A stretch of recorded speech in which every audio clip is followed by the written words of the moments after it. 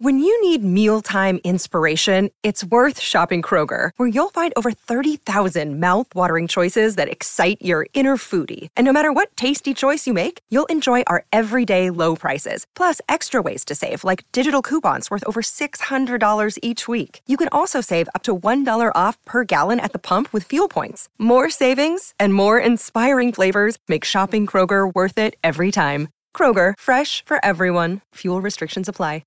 From the Alex Trebek stage at Sony Picture Studios, this is Inside Jeopardy! Hello and welcome back to Inside Jeopardy, your exclusive and official podcast destination for all things happening in the world of Jeopardy! I'm Sarah Foss, and I'm joined today by Buzzy Cohen in this middle of October. You know, it's feeling fall-like, and we know it's just a couple weeks away. Well, yeah. So our friend Lily posted that we should do a group costume with you as Barbie, obviously, and Ken and I as rival Kens. I mean, we could get Simu and Michael Cera. Yeah, they're friends of the show. I think they would participate. Yes, actually, at yesterday's taping, Ken was sharing with the audience because people wanted to know, what are you going to be for Halloween? And he said, well, my friend just gave me this sweatshirt. I am Knuff. So he was thinking maybe he would wear that. And of course, I said, Ken, do you have that sweatshirt? Is this a real story? He's like, yes. I'm like, do you have it with you right now? And he said, no, it's back home. I said, please bring it next week. I need to see it on you in person.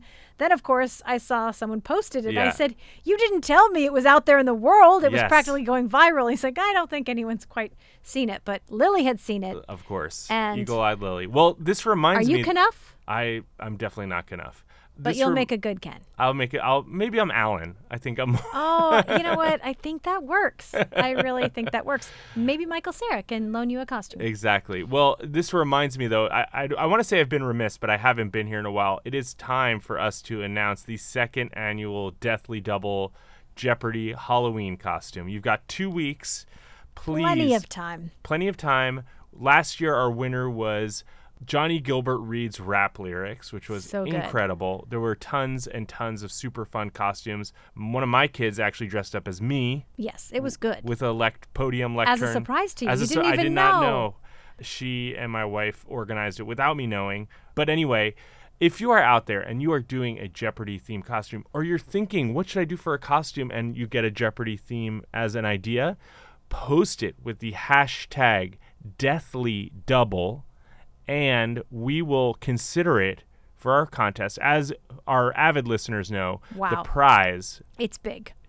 A photograph of Ken Jennings, signed by Buzzy Cohen. Very, very rare. This will now be the second one in existence on planet Earth. More people have stepped foot on the moon than have photographs of Ken Jennings, signed by Buzzy Cohen. Well, I'm just happy that you appointed me to be Barbie because, last year I went as you and I had to put on the wig and I couldn't quite pull off the look quite like you, but I think this is going to be fun. So, yes, get your photos in. We want to see them. I think this is a fun tradition here. And with a prize like that, wow. I mean, people are going to be flocking. I'm not sure what I'm doing yet. I do not have a Halloween costume, but now that we're talking Deathly Doubles, some things are running through my head. Your family doesn't have their costume ready? The kids do. Okay. The kids do, but I have yet to decide where I am because usually we do kind of a whole family theme, but one kid wants to do one thing, one kid wants to do another thing. So the theme, there are fractures. There's fractures in the theme, so I think I'm going rogue. This could be our last year of everyone being united on the theme, but it's coming together. All right, well, another busy week for us here at Jeopardy! In JPT, Jeopardy! Production Time. We're coming off the heels of another exciting Celebrity Jeopardy! Taping. 4 full hours of celebrity fun yesterday. I'm not tired.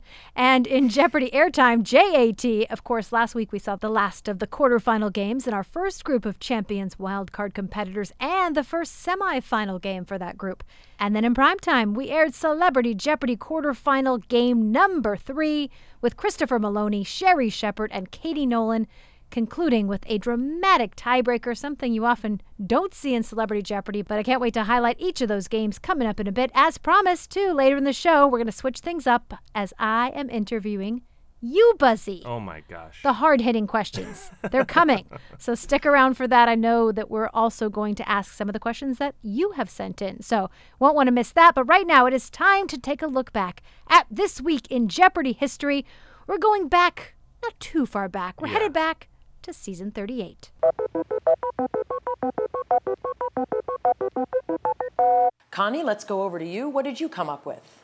What are the Jungle Books? I'm sorry, no. What's that going to cost you? $11,000. That leaves you with $200. Now, we go over to our champion, Jonathan Fisher. What did you come up with? What are twice told tales? Unfortunately, that's not correct. Correct response, what are the just so stories? What's that going to cost you? Wow, a very conservative bet. That takes you down to $23,700. Again, you are our Jeopardy champion with a 5-day total of $117,700. Congratulations. What a week it has been. We will see you next week and see what happens with our champion, Jonathan. That moment, of course, when Jonathan Fisher secured his spot in that historic Tournament of Champions. It was Friday, October 15th, 2021, when Jonathan ended his 5th game with a runaway, way to put an exclamation point on your TOC ticket. And that was just days after he had defeated 38-game champion Matt Amodio. Obviously, Jessica Stevens was in that game, and here it was that all 3 of them end up in the TOC, something I can't ever remember happening in Jeopardy history. I remember talking to Jonathan right after he clinched that 5th win, and he said, I expected to be a one-day Jeopardy player, and 5 days later, it's very cool. I'm sure Jonathan could never have imagined that he'd go on to become an 11-game champion and earn nearly $250,000. Interestingly enough, Jonathan is the longest streaking and highest winning giant killer. Often our giant killers... Yes, the curse of the giant killer. Nancy Zerg, she beats 74-game champion Ken Jennings. One and done. Well, I remember you telling me, Sarah, that after his win, he wasn't even aware that there was a qualifying number for the TOC. Right. He was so in the moment. And I actually remember that when I lost after my 9th game, it was like, Alex was wrapped up the show and moved on and said, thanks for being here and, nice run, Buzzy. But later, when I actually watched myself lose, they had gone back and retaped it. So Alex said, he'll be back for our Tournament of Champions. Right. And that was how I found out that I was coming back for the Tournament of Champions. It didn't dawn on you after 9 wins? It didn't dawn on me. It did not dawn on me. Wow. Well, it just proves that in that moment, so much is happening. Yes. And 9-day Jeopardy champion. I can't even begin to muster. Well, we're going to dig into it later today. How that would feel. Should we talk about some of the games this week? Yes, let's get into our highlights. We kicked off the week with Phil Hoffman, Cameron Connors, and Lucy Ricketts competing in our 6th quarterfinal game in the Spades group, as we're calling them. You might remember Cameron because he lost to eventual 23-game winner and TOC semifinalist and Masters runner-up Mateo Roach. So certainly he was in good company. Yep. And this game was really dominated by Lucy, someone who, when we first announced this competition, a lot of people online were really anxious to see Lucy's return because she had played so well in her original run. She dominated the Jeopardy round. She finished with $10,600 on the strength of a $3,000 daily double. Phil and Cameron were working their way back into contention in Double Jeopardy, but a missed $5,000 daily double from Phil, plus a strong finish for Lucy, gave her the runaway win and a secured spot in the semifinals. Yeah, Lucy was definitely one of the people I was looking forward to seeing again because she had played so strong and continued to. And this goes to show sometimes a runaway game is on the strength of your play, and some of it is just not making mistakes. If you look at Lucy's Double Jeopardy round, 6 correct and 0 incorrect versus her 14 correct in the Jeopardy round. Wow. That tells me it's more about not making unforced errors. So true. In final, Cameron's response, he didn't know what to say in that moment, but what he said was, "Who is? Love you guys. I had a blast. Godspeed." Ken asked him about it in the post-game chat. Who are you talking to? And he said, that's to all my fellow competitors as well as my family. Everybody has been wonderful. And I think that final continues a streak of tricky finals in these Champions wildcard. Last week, I think I looked, and we did not have more than one correct response in each game, and that continues now. This 6 games with not more than one correct response in final. Well, heading into Tuesday with Morgan Briles, Joe Velasco, and Robert Kane, this was another great game. Morgan was in control most of it, but then Joe was able to locate the last daily double in Double Jeopardy. He scores $2,000 to put him back in contention heading into final. Robert then was able to work his way back into contention, so it all came down to that one final clue where Joe, Buzzy, only one to come up with the correct response. The trend continues, and he tops off the game with a come-from-behind victory. But I can't think of anything I want to discuss more about this game. I love Joe's win, but I really love Robert's tie. Yes. Anyone that remembers Robert's original run, he came with those flashy bow ties, completely made out of Lego bricks. Well, this time he upped his game. He had a full necktie, and, Ken, of course, wanted to know more about it. He's like, so you have to make it a skinny tie? And Robert said, no, it can be any width, any length. It's all customizable.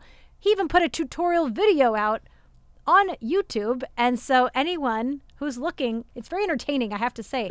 I turned it on and I was about ready to start building some Legos for my children's collection. There's really no limit to where our contestants can surprise us. Just when you think you've seen it all, we've got Robert with his amazing Lego necktie. People saying he's coming for me. Robert, keep coming. I love it. Well, and I have to think Robert may be a contender for best dressed. I mean, certainly most original wardrobe. Yeah. Got to go for that. Not Very that we have that exciting. category, but who knows what we're going to have for categories in the upcoming Jeopardy honors. Feel free to submit anything that you'd like to see, because we're definitely going to expand this season. We want to give out more awards. I want to propose an award for Best Sarah. What would that even look like? I just want to give you an award because you're the best. Oh, that's so nice. I didn't know where we were going with that. I also want to point out Morgan's dance. This is why I'm here. Sorry. Comedic relief brought to you by Buzzy. Morgan's little dance. She got the first daily double, and Ken asked, is that the daily double dance? And she said, no, it's the shimmy. Because way back when she played with Katie Couric called it the shimmy, and so she keeps it going. I remember loving it from her first appearance. I love the shimmy or the daily double dance or whatever you want to call it. I love seeing contestants having fun up on that stage. And that reminds me, we didn't get a chance to talk about it, but at some point in the last few months, somebody posted themselves voguing to the Jeopardy theme. So we got to, there's got to be more interdisciplinary Jeopardy stuff happening in the world. I love it. Keep it coming. Heading into Wednesday with Sam Stapleton. Why is that funny, Buzzy? I'm just like John Madden. You're like Pat Summerall. You're just getting to business. And I'm like, Vogue. Where do the rats go when they blow up the old stadium? I love the Vogue video. If you haven't seen it, check it out. Buzzy brings so much to the table, and videos like that are just a small sampling of what he brings. All right, heading into Wednesday, Sam Stapleton, Robert Juan, Carla Fawcett. Sam put on, I have to say, the most dominant performance of the quarterfinals up until this point, ending Double Jeopardy with an impressive $30,800. Robert actually had a chance to work his way back into contention. He made a big $8,000 daily double wager, but unfortunately unable to come up with the correct response. Already having secured that runaway, Sam responded to final with a, what is even happening right now? To which Ken exclaimed, I'm guessing what's happening is you are advancing to the semifinals. Yeah, wow. Congratulations, Sam, on a game well played. All of these contestants, very high correct percentage in the 80s to 100. Sam with no incorrect responses in Double Jeopardy. That's how you do it. And I want to say, we've talked about how we think people should wager bigger. Sam shows why you do that. With that big wager, he forces Robert to go big on that 8,000. Of course, if Robert had been correct, he would have been within striking distance of Sam. If you are confident in your play, this is how you get yourself to a runaway. And Robert made a smart choice there. He had to. That was the right move. Yes, absolutely. But again, it was Sam's play that forced him to make that move. And Ken Jennings has spoken about how, when he had to play against James Holzhauer, he was forced to do things that he didn't feel comfortable with. He didn't like doing it, but you have to match the play of who you're playing against. All right, we wrapped up the quarterfinals on Thursday with Steve Clark, Valerie Costello, and Josh Sack. Josh Sack, another one of these players that people were very excited to see come back. I don't know if you remember this, Buzzy, but Josh Sack, 3-game champion, going along, comes up against this little guy, Matt Amodio. I've heard of You him. heard of him? Oh, my gosh. All right, so that's how Josh ended his initial run. Many people wondered what he could do when he came back. This was another great game, though. Steve and Josh neck and neck most of the game, but Steve able to pull away in Double Jeopardy, ending the round with a slight lead. Unfortunately, Steve was the only player unable to come up with the correct response in final, allowing Josh to come from behind and get that win. This is Jeopardy, people. Anything can happen. It doesn't matter what your stats are heading in. It's all about what happens within the game. And I think this is our first game that breaks the streak. We had 2 correct responses, both Valerie and Josh. There you go. Streak is broken. We had a fun category in this game, spooky literature It's with spooky Justin Long. season. It is, although, in the Jeopardy production time, we actually shot this category way back in April, before the writers went on strike, before the actors went on strike, all planned to go hand in hand with the premiere of Goosebumps on Disney Plus that came out on October 13th, Friday the 13th, so spooky. But again, when it actually came time to put this category into a show, Justin Long, obviously not comfortable promoting anything, so we actually took out his traditional category heading that would say, I'm Justin Long, yeah. From the new Disney Plus series Goosebumps, and I'll have clues about some spooky literature. He actually really went into character there, did that, and yet because of the situation, we took that out, and so Ken just introduced the category. But I thought it was spooky. I was just literally today talking to a friend about spooky literature and how it can all, or a lot of it, can be traced back to the eruption of Mount Tambora in Indonesia. Tell me more. Mount Tambora erupts in Indonesia in 1815. It throws up a cloud of smoke and dust into the atmosphere that causes 1816 to be known as the year without a summer. That year, Mary Shelley, Percy Shelley, Lord Byron, and a bunch of friends are vacationing on Lake Geneva. There's no sun. What do? They tell each other spooky stories. And that's where we got Frankenstein, and one of their other friends, whose name is escaping me, an Italian fellow, wrote a vampire story, and he based his vampire on Lord Byron, which was the inspiration for Bram Stoker's Dracula. So an eruption of a volcano in Indonesia gave us basically the Gothic novel. Who could have known? I'm just going to bring up something like spooky literature, and Buzzy brings the knowledge. Yeah, come for the stats, stay for the fun facts. I love it. Ken had a chance to catch up with our players after the game to find out just how Josh was feeling after that very dramatic come-from-behind win. Now, Josh, you needed to get that right to come back, and you did. You seemed very surprised by how that game wound up. I did. I was expecting you got that right. Word origins is not my best category, so I saw that, but I immediately knew it because of the nausea and how I'm kind of feeling right now. So I made it pretty easy. So that was shocking. So that would be the secret to making Final Jeopardy easier: is ask about things that the contestants are currently experiencing. It would help a lot. Anxiety, Absolutely. sweating. I mean, I don't think the home audience would like any of this. No, but, no. Conversion might be very good. Well, Josh, you just made it into the semifinals, so we'll be seeing you very soon. Well done. Thank you. Nauseous is how he described it, Buzzy. Is that how you ever felt after a win? I don't think I ever felt nauseous, but I did enjoy that Josh said that he worked out while studying for Jeopardy. That is something that I myself like to do. Right from the Buzzy Cohen playbook. Yeah. We'll see how that works for him in the semifinals. We head now into Friday the 13th with our first semifinal game of the Champions Wildcard Competition, where we welcomed back Sam Stapleton, Lawrence Long, The Funkle, and Joe Velasco. Lawrence got out to an early lead, but Sam hit his stride in Double Jeopardy with the help of a $4,000 daily double. He looked to be running away with it, but here comes Lawrence, putting himself back into contention on the last 3 clues of the round. All 3 players, though, incorrect in final, but wow, what a tough final this was for Lawrence. This was a tough ruling. For those of you listening that may not remember, the category for final was royalty. The clue before his death in 2005, he said he was probably the last head of state to be able to recognize all his compatriots in the street. The correct response, Prince Rainier. Lawrence writes down King Rainier. Ugh, this was a tough one, and Ken had a chance to catch up with Lawrence right after the game. Lawrence, that's you were within a hair. I don't feel great about that, but we did some research. Yeah. Monaco does not style its leaders as kings and queens. Can I ask if they would have accepted, no king? Yeah, accepted. Rainier. Rainier Yeah. would have been fine, in fact. I don't know if you want to know that, but No, now you no, do. It's good. It's all good. But yeah, I mean, it's hard to think of another country where the head of state is just the prince, Right. as far as instead of acceding to the king. That was a well-played game by all three of you. It came right down to the wire. Is that how you got to final? You were thinking about a small country where a ruler could know all his subjects? Oh, I knew it immediately. I knew Rainier. Yeah. And I just wrote down king. Husband of Grace Kelly, so he's Yep. a pretty famous guy. But I thought for a second, I was like, because the son is Albert, I thought that he might have had some other, I was in the Grimaldis. You had the right dynasty. Yeah. It's a tough ruling. It's the right ruling, but I think everyone wants, when somebody's in the spirit of the right answer, we want to give it to them, but rules are rules. Yeah, I mean, we stopped down taping. We were looking for any reference, if we could find a King Rainier anywhere in anything, to start backing up a case for why it could also be accepted, but we couldn't find anything, and that was the hardest part when Lawrence said, so if I had just said Rainier, Yep.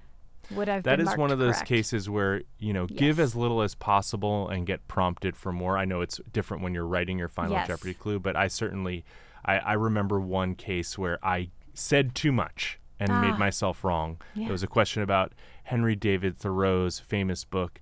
Of course, it's called Walden, and I put on Walden Pond because it got conflated with on Golden Pond in my brain, and that is incorrect. So just to, say as little as you can when you're up there. Good advice, Buzzy. For life and for Jeopardy. Say as little as possible. Yeah, I'm going to stick to that. And I'm going to move right on to the highlights of Celebrity Jeopardy. We're heading back in time to Wednesday night in prime time, our third Celebrity Jeopardy quarterfinal. Christopher Maloney, Sherry Shepard, and Katie Nolan. A little history on the Jeopardy past of Christopher Maloney. Mm-hmm. This is not his first Jeopardy rodeo. No. He first played back in 2006 at Radio City Music Hall. I remember this Celebrity Jeopardy, that whole competition, just being at Radio City Music Hall. He had a runaway. So, of course, with a performance like that, we welcomed him back for the $1 Million Celebrity Invitational back in 2009, 2010. He came in second place in that game. And so, coming into this game, I like to say he had some Jeopardy stage cred. Mm-hmm. And this was a game for the ages. Katie dominated the first two rounds, continuing her exceptional play in Triple Jeopardy, but she missed on two big daily doubles, opening the door for Christopher Maloney, who scored on the last daily double to close the gap on Katie heading into final. So here we are. Christopher and Katie both get final correct, but Katie miscalculated her wager. So all of a sudden, it's an unexpected tie, and we're heading in to a tiebreaker. Luck would have it, or at least based on what we had seen in the game, Katie was really strong on the buzzer. So you have to think in a tiebreaker where it's really just the first person to ring in and give the correct response, she would do that. The correct response was, what is bourbon? She gets it for the win. Of course, Katie is a Jeopardy fan. She has admitted she watches this every night with her fiance, so she was really beating herself up for that miswagering and even joked, I need some bourbon right now. Well, yeah, in fact, the stats tell a little bit of a story of a pretty close buzzer percentage between them. But as you mentioned, Katie has a little bit of an edge, a 6 percentage point edge. For me, the story, though, is Katie's correct response rate, which is almost 90%. It's always great to have a fun tiebreaker, but wow, Katie, great knowledge. And yeah, we'll tighten it up a few things. We might be looking at a finalist. Yeah, and Katie tells us she's a big Jeopardy fan. She's also a big Sam Buttrey fan. Heck yeah. She was so excited she was able to say, bring it on the final clue. Sherry actually responded to the second to last clue, but Ken gave Katie the chance to say, will you bring it, Ken? Which she did. Another little Jeopardy connection, Andrew He tweeted about Katie Nolan because he had actually gone years ago before, the world of Jeopardy entered into his life to see a taping of her Garbage Time pod. So he was rooting for Katie to find all 6 daily doubles in Celebrity Jeopardy. He said, the connections, the Jeopardy family, they're connected. She was close. 4 for 6, not bad. Yeah, maybe it was the Andrew He. That bump. The positivity. The He bump. The He bump. Ooh, did you know, Andrew, if you're listening, there's a He bump. There is now. That wraps up our game highlights this week. It's time for our host chat segment. And just like last week's, we have another question from one of our Champions wildcard contestants. This week it comes from Cameron Connors, who asks Ken, do you still have time to do those caricatures? Have you seen my caricatures? Yeah, I actually drew caricatures of my whole senior class. That's true. Are you rewatching those shows on Pluto TV? So those of you who are fans of free ad-supported streaming TV, as we all are, my original run is currently running on Pluto. I don't draw caricatures that much. Often it's like what I'll doodle during a boring meeting, but Jeopardy has no boring meetings compared to my old job. So maybe if we have more boring meetings, Sarah, we'll work on that. You know, maybe that's why, Buzzy, he was so good at writing his name. All those different ways. It comes from his history and doodles. Ken actually wanted to workshop my signature because he has a great signature when people ask for autographs. And when we were at Disney together, he started workshopping some ideas, and now I know where that comes from. All right. Well, the time has come, Buzzy. It's time to turn the spotlight on you. Let's start out with a hard-hitting question. What's your Jeopardy lunch order here on the Sony lot? I do the salad bar, a romaine base. Okay, just romaine, just one. Just a romaine base. A lot of different vegetables. Mm-hmm. I like garbanzo beans, chicken, no cheese, and some sort of vinaigrette of sorts. Okay. That's my usual order. However, if I know that I'm not playing in the afternoon for some reason, I'll go something a little heavier, like, you know, sometimes there's like a roasted chicken and vegetables and rice and stuff like that. Yeah, chef special. Exactly. So and that what about a beverage of choice? What are we doing during the day if for I'm beverage? playing, I do unsweetened green tea. Mm-hmm. If I'm not playing, just water probably. Do you need a little sweet at the end, or are you good? No. I don't need the sweet. Guy. All right. I have to know, when did you decide I need to try out for Jeopardy? My story takes us back to the... Take us back. Our story... A young Buzzy Cohen. As people who know me know, I have been a lifelong fan, like so many people. Always wanted to go on the show. Specifically did not try out for Teen Jeopardy or College Jeopardy because I wanted to be on Jeopardy! I said that when I graduated from school in 2006, if I couldn't find a job, I was going to try to get on Jeopardy! At that time, I think you were doing mostly like you send in a postcard and then come in for an in-person. Old school. Mm-hmm. So I was like, well, I could go out because I think you did more of them in California than in New York. So my plan was to come out for one of those. That moved on. My life moved on. I got a job. I got a job. But when I moved out to California, my wife and I started hosting Oscar parties. We were cord cutters, and we hosted this Oscar party. The first year we did it, we used the very new ABC app, worked like a charm. Second year, everyone found out about the ABC app, and it crashed. And I had to run to Target and very quickly get a digital antenna to watch. So I have a digital antenna now, and that means I can now watch Jeopardy! And so I got back into my habit of 7 o'clock watching Jeopardy! And I saw former Clue crew member Kelly Miyahara saying, take the Jeopardy! Test, and you could do it at home then. It wasn't the anytime test, obviously. It was a set time. There were 3 nights in a row. Once a year. It was once a year. There were Mark 3 your nights calendar. in a row. And at that point, the show was releasing the answers the next day. And so because I knew what I had responded, I knew roughly how I had done. And then I waited, and then around October of 2015 was when I got a call to be an alternate. First time. That's incredible. Yeah. I mean, that you made it all the way through the process to being in the pool on your first time out. Yeah, I skipped the part where I auditioned, and that audition was probably in September. And you did that here in Los Angeles. I did that here in Los Angeles at the DoubleTree. Yeah, the DoubleTree. I remember I had a very bad cold, and so I was on a lot of medicine because I really wanted to make a good impression and, you know, be able to communicate. We have that audition tape. We do. We pulled that. You know, that's gold right there. Buzzy 1.0. Still dressed to the nines. 3-piece suit. Yeah. I was like, you know, I went in, I was like, you got to stand out. It's an audition. It's not an entrance exam, right? So oftentimes for tape days, we do always have an alternate, and we usually pick a local alternate. Yep. And we often say, if you come in to be the alternate, you know, the next taping you will be in the pool. But you've said being an alternate was really an advantage in many ways. I had about a month, I think, between the day that I was an alternate and my tape day because they taped a teachers tournament and power players in that time. So there was like a long wait, and I really thought like, okay, I was an alternate, I may not be coming back.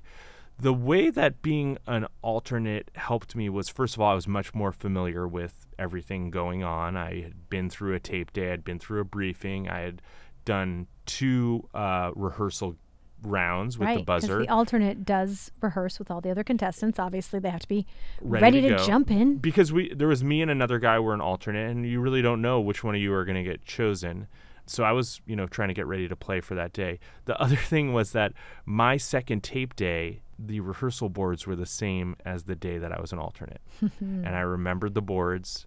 I remembered where the daily doubles were. I remembered very hard answers that were in them. And I just used that so that when we were playing the rehearsal games, and at this point I was a 5-day champion, I used it to really intimidate the people who were just coming in.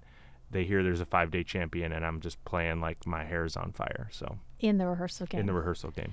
But that really does speak to what a good player you are, because Alex used to joke, and Ken still jokes, go home after people come to a taping, mark your calendars and watch this with someone who doesn't know you were here, and you're going to know all the answers, and, you're going to look so smart. But the reality is, many people, it's all about that ability to retain knowledge. Yeah. And obviously, you retain knowledge about things you are interested in. So Yes. I can speak for myself that there are many games. I am there in the front row. I see all the responses. Yeah. And I don't necessarily remember them all. So the fact that you recalled where the daily doubles were, Yes. where the difficult clues were, Yeah. and you were able to recall that, that's pretty good mental tactic there that you were using against the competition. Yes. Look, wherever you can get an edge, you should take it. And, James certainly has taken that to the extreme in the gameplay, and I also like to take it in other ways as well. So you get the call that you're not the alternate, you're coming Yes. in, this is your day. I'm playing. Talk me through that day, which game were you put into, and how did that day go for you, Sure. that first day? So we get in, we sit down, and we're told that there is a 6-day champion. His name was Andrew Powell. He was a very, very good player. And I got called for the first game up against him. And he had won in his 6 days about $170,000, which That's big money. That was big money for that era of Jeopardy. And I remember sitting down in the makeup chair, and Sandy was doing the contestant makeup, and I was like, "This guy's pretty good, huh?" She's like, "Yeah, he's really good." And I just looked at her in the mirror and I said, "You know what? Somebody's got to beat him. It might as well be me." And I just went out with that attitude. And for me, hearing Alex call my name when I'd buzzed in and I said something and he was like, "Correct," that was kind of it for me. I ended up hitting all 3 daily doubles in the game, getting them all correct, and I nearly had a runaway in that, but Andrew beat me on the buzzer for the last clue. So that game ends, you're declared a Jeopardy champion. That's for right. the rest of your life, Buzzy Yes. Cohen. You will always be a Jeopardy champion. And I Tell me about literally that moment. walked off stage, and Maggie Speak was the producer in charge of contestants at the time. And I said, "I won a game. I'm a Jeopardy champion. I'm done." And she said, "Don't say that. Go win more." And so that's what I set out to do over the next couple of games. My first 5 wins were not very convincing. I had just had a lot of lucky breaks. I think I was excited to be a Jeopardy champion. Once I had kind of digested that, I think I came back and played much better in my second tape day. Funny enough, Alex came out on the Monday show of that second tape day and said, "Our champion has had 3 weeks to rest during the teachers' tour. And he said, "Aren't those teachers amazing? And how about those power players? They're really something, huh?" Of course, I had been there the day before and Yes. gone out to dinner with TV magic, Buzzy. Yes, we my call it sister TV magic. and my brother-in-law and my wife. We had gone out for a dinner. We had planned the dinner to celebrate just me being on Jeopardy, and I couldn't sleep that night. I was going through all of the things I'd gotten wrong, and just kind of reliving the day, and I did not sleep well. But I still managed to play pretty well that second tape day. Yeah, I mean, you won another 4 games. That's so right, yeah. Not bad. I have to know about the fashion prep for something like this, because you come into a tape day, day 1, and they say, "Please come with 5 looks." But you are Buzzy Cohen. You come into your tape day, you know you could win 5 games and you might need 5 outfits. So That's right. How do you approach that? So when I told my dad that I was in the pool, my dad at that time still had his men's clothing store. He was the 3rd generation of owning the store. He made me 3 custom suits for Wow. the tapings. He had my measurements on file, so he could just get them cooked up, and it takes about 6 or 8 weeks to get the suits made, so it timed out perfectly. And I had figured out kind of a couple combinations. So I think even though I brought 3 suits, I had 4 unique looks, and my Monday and my Friday were repeats. The other thing that was funny was I realized about halfway through the first tape day that I put my underwear on inside out. And so I did that again the second day for luck. For good luck. So what's it like once those shows start airing? It was interesting. I had told my coworkers that Factor's ready-to-eat meals make eating better every day easy. When my schedule gets busy, it's nice to have pre-prepared, chef-created, and dietitian-approved meals delivered right to my door. With over 35 different options a week to choose from and over 55 nutrition-packed add-ons, make your weekly meal planning even more delicious and easy with Factor. Plus, Factor meals are 100% ready to heat and eat, so there's no prepping, cooking, or cleaning up. Get started today and have a feel-good week of meals ready to go.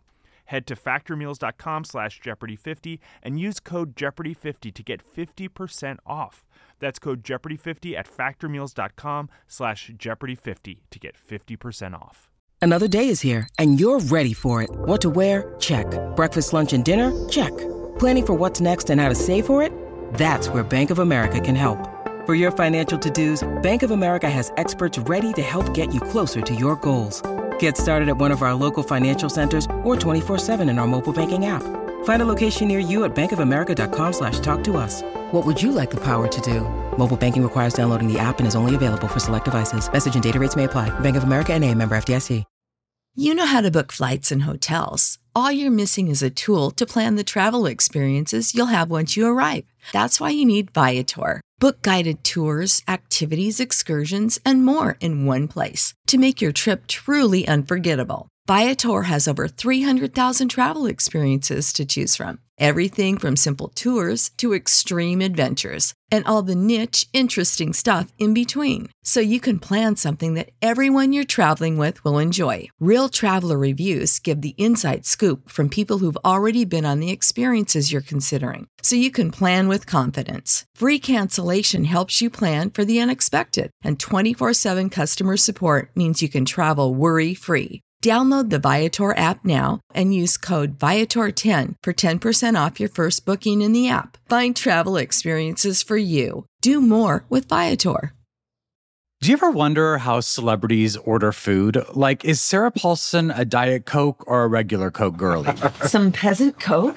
No. Or how does Sofia Vergara order a pizza? No tomatoes. I cannot eat tomatoes. Yes. Are you cool with mushrooms? Not really. If these are the details you need, and I know you do, I have the podcast for you. I'm Jesse Tyler Ferguson, and on my podcast, Dinners on Me, I take some notable friends of mine out to dinners in Los Angeles and New York City. Listen wherever you get your podcasts. That thing was delicious. I would do something in the intro that we could turn into a GIF, which is how I did the brushing the dirt off my shoulder, which then Alex did. I did wiping my eyebrow, slicking back my hair. And I really thought that people were going to latch on to that. And I remember while they were airing, I was driving, stuck in traffic, and somebody going the other way recognized me and did the eyebrow thing.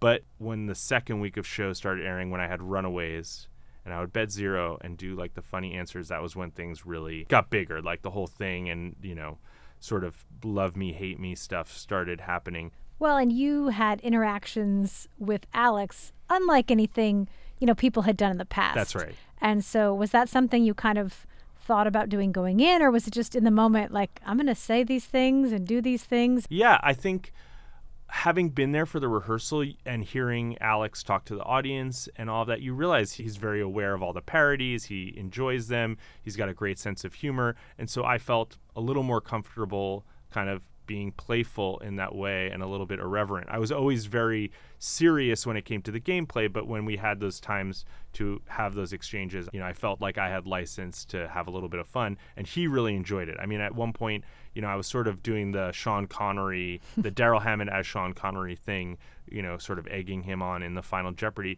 And I remember talking to him after the game. We used to line up in the front of the stage. Come and center chat. stage and yes. I'll stand there and awkwardly while we shoot around. And I remember saying hey, I'm just having fun, but if you want me to stop, I'll stop doing it. And he's like, no, I love it. Keep doing it. And so it became this thing where every new show he would, beg the other contestants to beat me so that he could be free of, getting ribbed by me and stuff like that.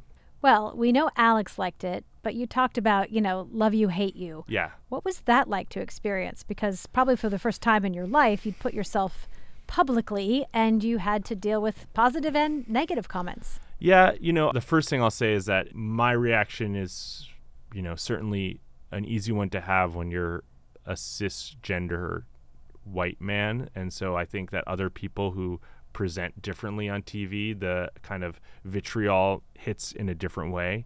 But I actually found the haters to be pretty entertaining. I don't take myself very seriously.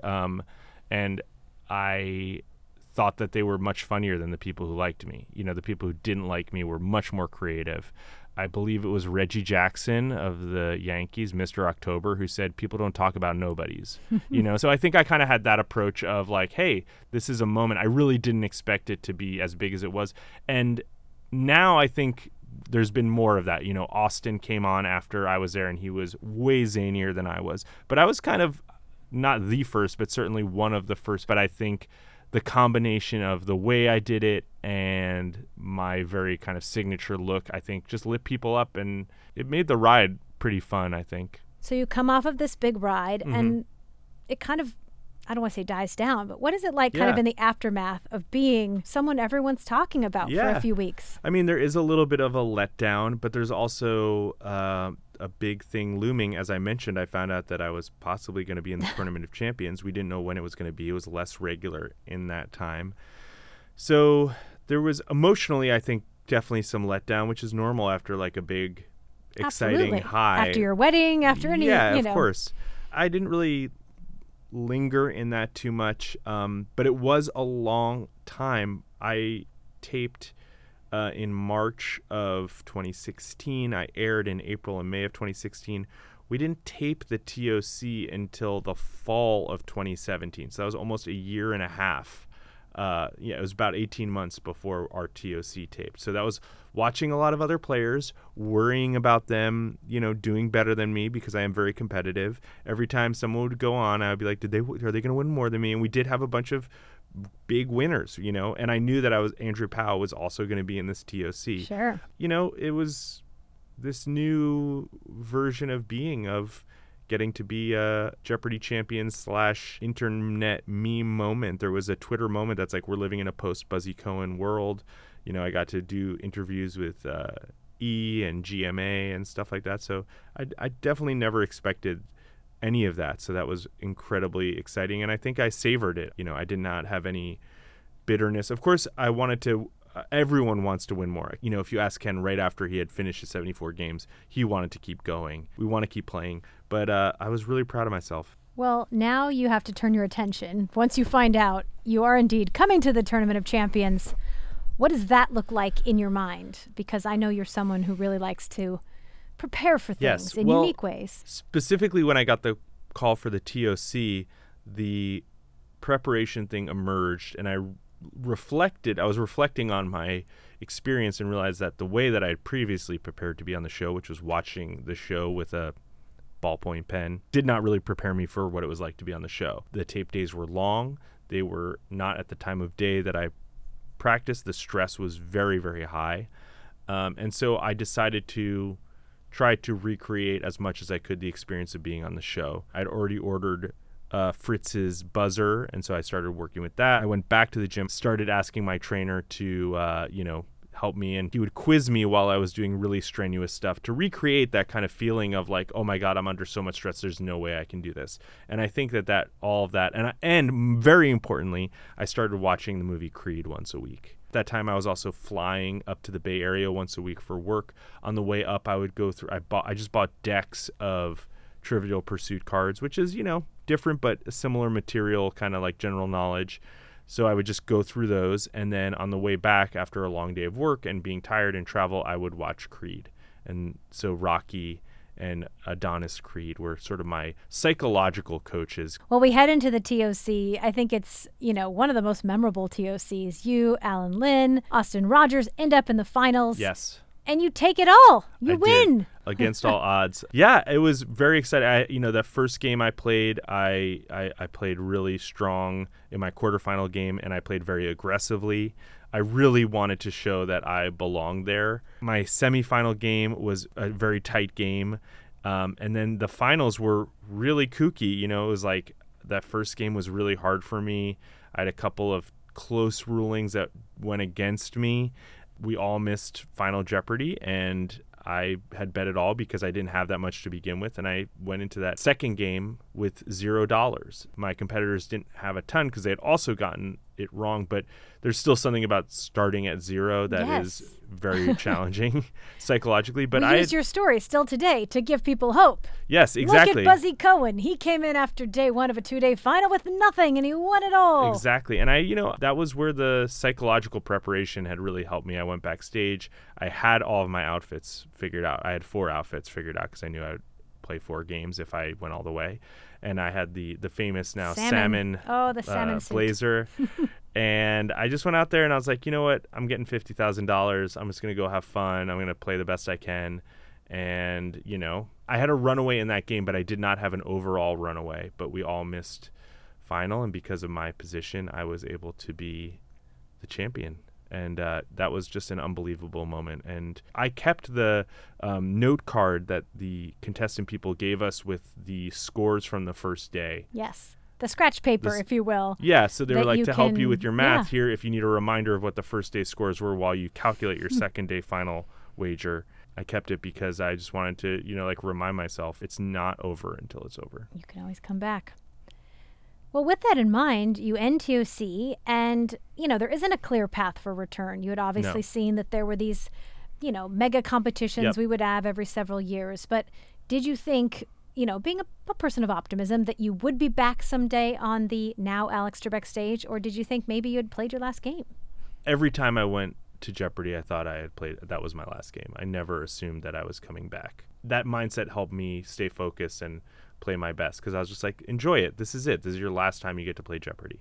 So we fast forward to All Stars. Okay. Something that, some people loved, some people didn't love, but it was this first ever team approach. Yes. And you were chosen along with 5 other champions as a captain. Yep. I was your team producer. That's right. You were my team producer. That was how the friendship began. Yes, and I got to get an inside look at just the lengths you will go to. Yes. Talk about just the depth of tactics you went to. Well, so we had a draft, and I also have my second child due. You will remember this because it was a very touch and go. Literally, and this was a draft, unlike most things we do in Jeopardy time. Live. This was live on Facebook. Alex Trebek live, Facebook live. We're doing the draft live, so you don't have the option of taping this months in advance. We have 6 captains, 12 team members waiting to be selected. Yep. And Buzzy's got a baby very close to I arrival. think my baby was due on the day of the draft. But, babies never come when they're due. So we had multiple contingency plans.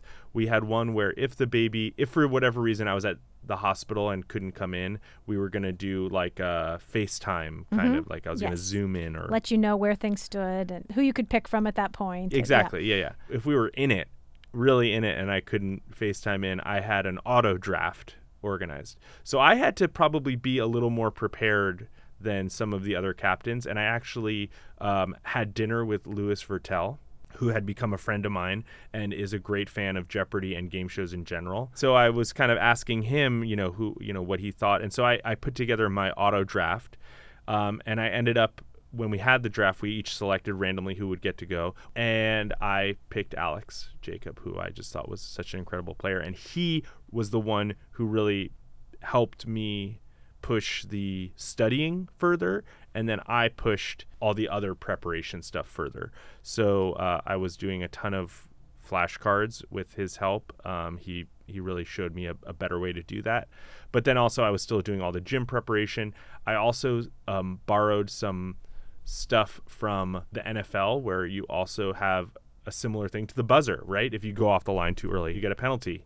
I shifted how I prepared with the buzzer. I just totally revamped it, and it didn't culminate, but there was a big moment where my team met up in Denver and spent 48 hours just playing. I think we played 51 games of Jeopardy over that weekend. So we got a lot of stats, a lot of experience. We were able to talk through scenarios. Sometimes we'd stop the game and talk about daily double wagering or final. We would switch scores and start playing from someone else's position and stuff like that. And despite all that time and effort, what we learn is It's Jeopardy. It's Jeopardy. Anything it's a game. can happen. It's Yeah. a game. One clue, one daily double can put you out of contention, and your Yeah. team didn't end up advancing. Yeah, we didn't make it to to the finals. We had a tough break. So once again, you leave the stage not knowing if you would ever come back. And when we taped All Stars, we also didn't know about Alex's diagnosis. That's right. at that It was a point. few months before his diagnosis. You know, and I remember talking to Ken. There was a big rap party, and I remember talking to Ken afterwards, like, you know, if I had won this or my team had won this, there's a chance of me coming back. But, you know, we didn't do that great, so I don't know. And he's like, no, I think you're kind of the new breed as Brad and I get a little bit older, and, you know, you and Austin, you know, these kind of big characters or whatever. None of us saw James coming, really. But no, I hoped that I would come back, as always, but I thought there was a good chance that I would be done. And then, you know, a couple weeks later, I had to do some paperwork for All Stars that, you know, sometimes there's some paperwork I had to sign. And one of the contestant If you want to get paid. If you want to get paid. One of the contestant people said, hey, why don't you come in? We're taping today. Why don't you come in? And they told me that because James was on, and they wanted me to see him. And so I got to see him win, you know, $100,000 or $130,000, and then just a few weeks. In one game, which blew my mind. I remember giving him a standing ovation because I was just so impressed. So then I was like a little less excited about coming back to play. But then, yeah, a few weeks later, Alex's diagnosis came out, and that was really, you know, hard. He was just, you know, someone I've always admired, looked up to, and then the little I'd gotten to know him, I really felt even more warmth towards him. I think we all just wanted to relish the time that we had left with Alex.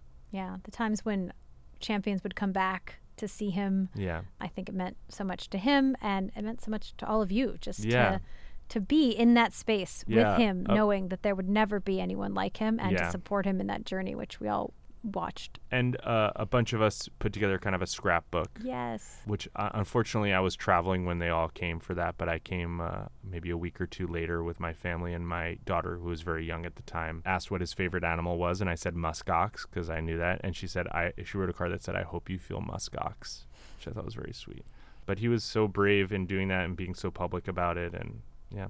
So, ironically, then when you would return to what became the Alex Trebek stage, it would be to stand in as a guest host. Yeah, that of all of the parts of my Jeopardy experience, that one is probably the most surprising.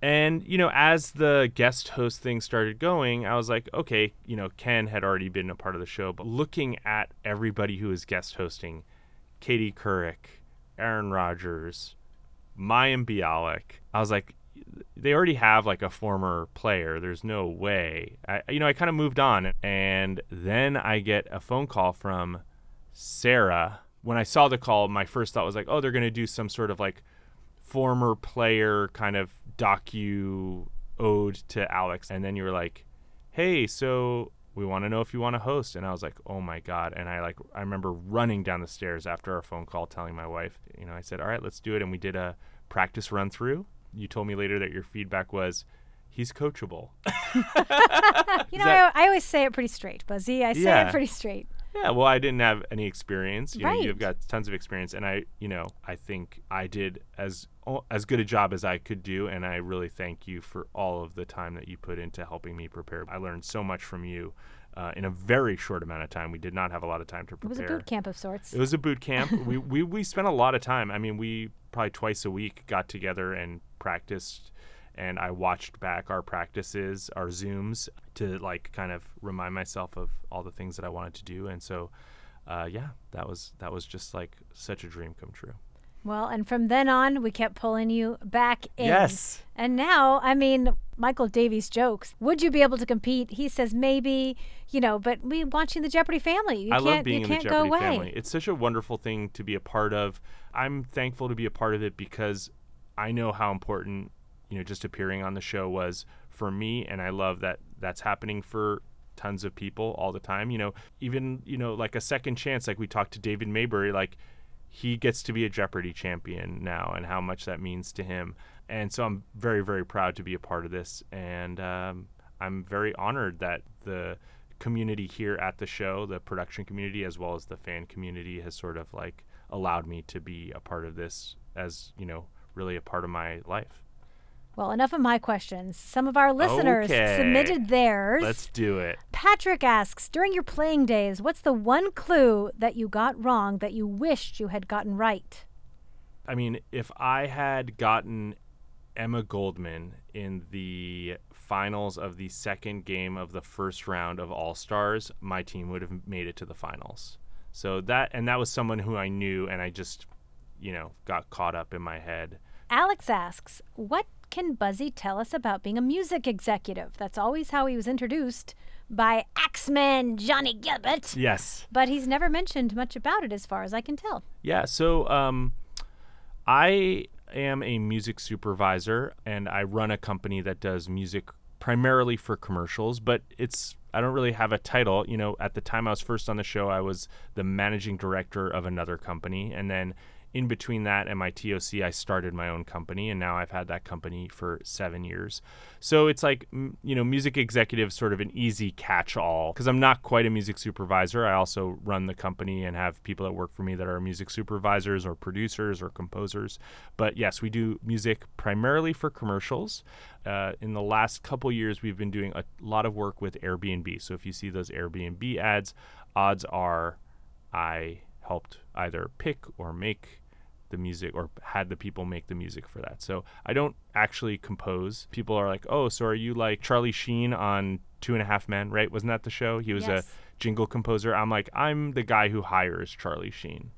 All right. Thanks for that question, Alex. I think that answered a lot of people's question. Stephen asks, did Ken Jennings give you any advice for the chase, as he had also served as one of the chasers on the show before leaving the show, with you joining as one of the new 3 chasers?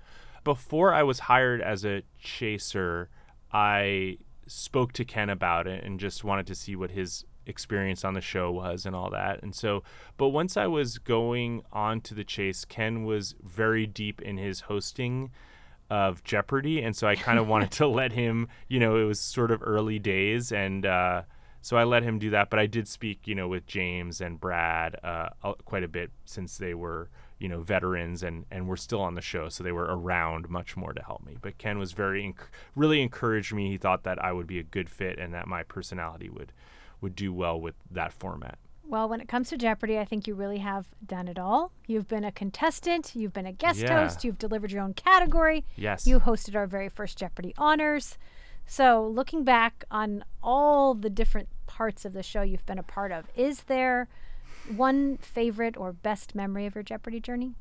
There are a few that stand out at different moments in my journey. Like I said, that first question that I was able to ring in, Alex called my name and I was correct. It was actually about the movie Chicken Run, believe it or not. Just that moment really stands out. Winning the TOC was very emotional for me. And then, kind of one of the more recent ones, but guest hosting was just beyond a dream come true. And I remember when I was in it, I was really trying to do a very good job, really for the contestants who I thought deserved a great host. I also was trying to enjoy it as much as I could, just trying to really drink it in. So, those are the 3. And I think guest hosting one is certainly the one that feels the most potent to me, but it wouldn't have happened without those other 2. Well, who knows what memories still await Buzzy. The Jeopardy journey is not over. And that brings us to the end of today's show. We'll be back next week with more game highlights.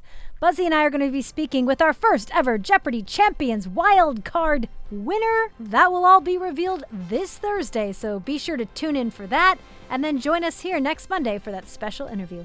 I can't wait. And as always, please subscribe to our podcast. Follow us at Jeopardy on Instagram, on Facebook, on YouTube, on TikTok, on Twitter or X, and email your questions to InsideJeopardyPodcast@gmail.com. We know you've been asking, are you still doing the segment where you answer the questions?